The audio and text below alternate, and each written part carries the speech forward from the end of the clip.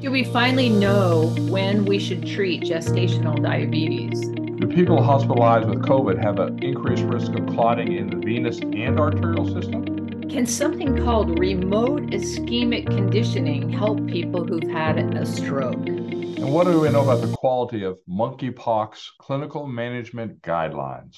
That's what we're talking about this week on Double T Health Watch, your weekly look at the medical headlines from Texas Tech University Health Sciences Center in El Paso. I'm Elizabeth Tracy, a Baltimore-based medical journalist. And I'm Rick Lang, president of Texas Tech University Health Sciences Center in El Paso, where I'm also dean of the Paul L. Foster School of Medicine. Rick, of course, let's turn to the COVID material that's in JAMA. The authors here looked at the incidence of clotting, or what's called thromboembolism, in both the arterial system, in the arteries and in the veins in persons with COVID-19. And because the risk of that remains unclear. And secondly, it really remains unclear whether vaccination has actually altered that at all. So a retrospective cohort study of over 41,000 patients that were hospitalized before the vaccine became available, and another 44,000 patients hospitalized after the COVID-19 vaccine was available. They compared this to individuals that were hospitalized with influenza. And they measured the arterial thromboembolism, that is the risk of acute heart attack or stroke, and then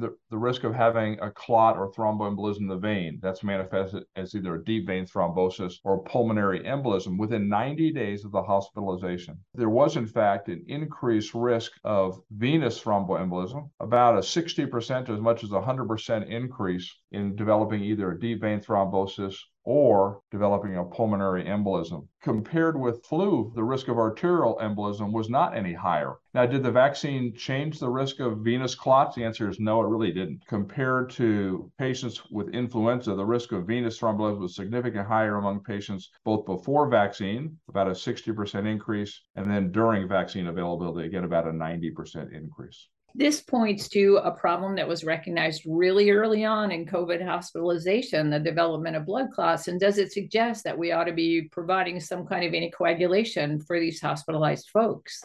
So I think it provides information two things. One is be cognizant of this and look for it. And by the way, this occurs not only during the hospitalization, but in the first 90 days afterwards. And then during a hospital stay, we have means of preventing deep vein thrombosis, anticoagulants to prevent that. And in high-risk individuals, then, as you said, the question is, should we continue these afterwards, either using an antiplatelet agent or low-dose anticoagulation? I think both of those are possibilities. Are you sufficiently persuaded by the data that you would offer that as advice for people post-discharge?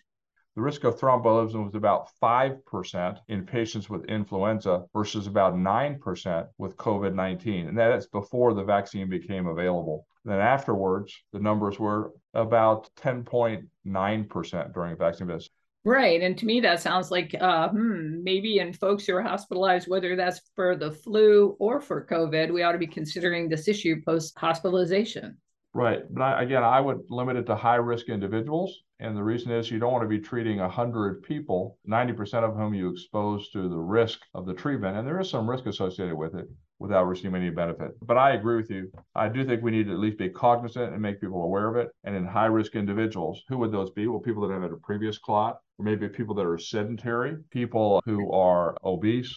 So, since we're talking about clotting issues, let's stay in JAMA and let's turn to this effect of remote ischemic conditioning versus usual care on neurologic function in patients who've had an acute moderate ischemic stroke. So, a stroke due to clotting. This is a study that was conducted in China, which I will respectfully suggest would never have happened in the United States. It had 1,893 participants with acute moderate ischemic stroke. Patients were randomly assigned within 48 hours after symptom onset to receive treatment using remote ischemic conditioning. And this was using a pneumatic electronic device on both upper limbs with this cycle of cuff inflation for 5 minutes and deflation for 5 minutes for 10 to 14 days or their usual care. This was all based on animal models and also previous research that has shown that this idea of remote ischemic conditioning, interrupting the blood supply and then letting it come back in, is beneficial beneficial in these kinds of circumstances. And sure enough, when they looked at their outcomes, they found the number of folks who came out of this episode with excellent functional outcome at 90 days was 67.4% in the ischemic conditioning group and 62% in the control group. There were slightly more adverse events in the group that underwent the remote ischemic conditioning. Many of those were things like soreness or whatever at the site of the cuff. The authors and the editorialists point out that there are some limitations to this study. One of them, of course, there's no way to blind this, but definitely put it forward as a potential for being able to help improve outcomes in these people. For those that may not be familiar with what we call remote ischemic conditioning, you cause brief but reversible episodes of ischemia, that is decreased blood flow, and then you restore blood flow in vascular beds not affected by the initial insult. You have to treat 100 individuals for 5 of them to receive a non-disabling outcome with this particular therapy. The best therapy, obviously, is to establish blood flow to the brain. And we do that either we're using medications to dissolve the clot or use catheters, devices to remove the clot. Those are called thrombectomy. And they're much, much more effective in terms of preventing disabling stroke. These individuals in China didn't have those available. And what I'd say is this is a very modest effect. And there's some controversy because this has been tried in other individuals with stroke and it hasn't been beneficial. So this needs to be reproduced. The advantage of it is it can be done anywhere. I just note that the editorialist talks about a consensus group that's called STAIR, STAIR, the Stroke Treatment Academic Industry Roundtable. These folks highlighted multiple pleiotropic interventions with different mechanisms of action instead of targeting a single injury pathway. And so that's one reason I thought this was persuasive. For that 5% of the folks who did better using it, it was very important for them. Right. And you say, is there any biologic plausibility? And it may be that causing ischemia and reperfusing provides certain proteins or protective factors. At this particular point, there are hypotheses, but we really don't know how it's beneficial, if in fact it is. But it needs to be reproduced. Let's turn to the British Medical Journal. And this is a look at what do we know right now about treating monkeypox clinically?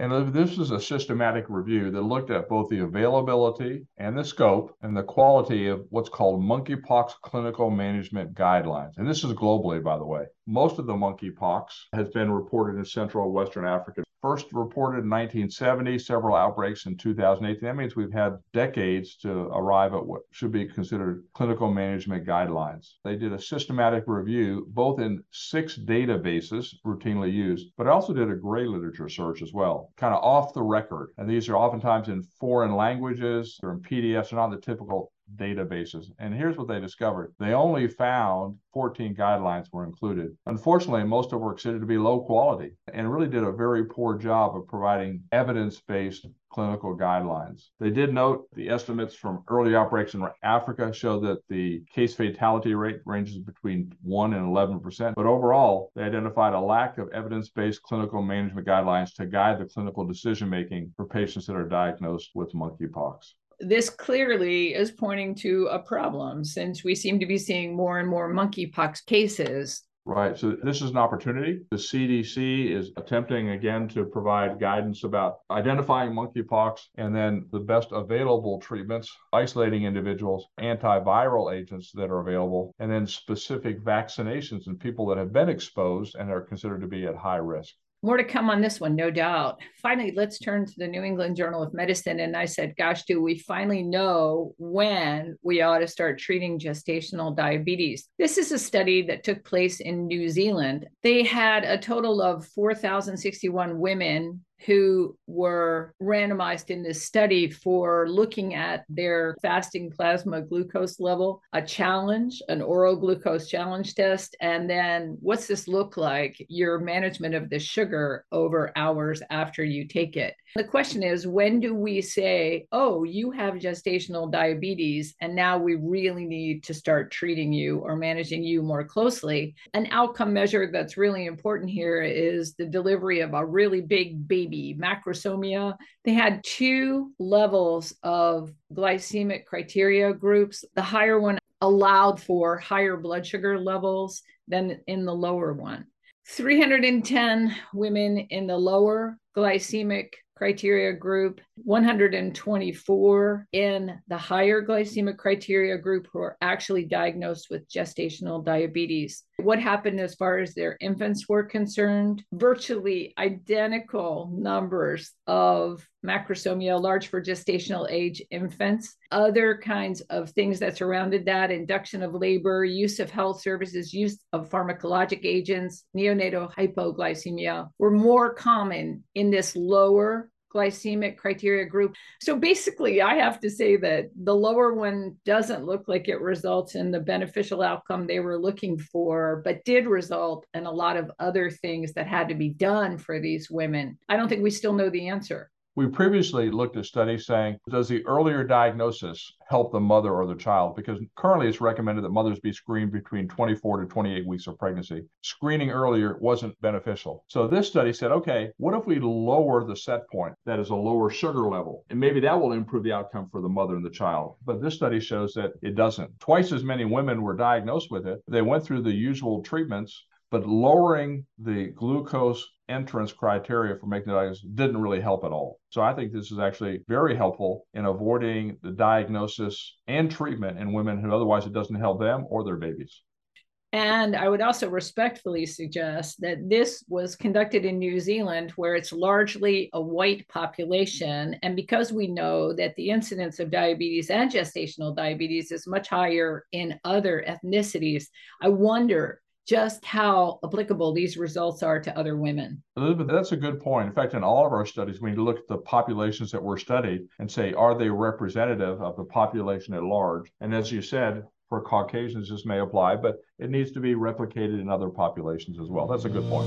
On that note, then, that's a look at this week's medical headlines from Texas Tech. I'm Elizabeth Tracy. And I'm Rick Lang. Y'all listen up and make healthy choices.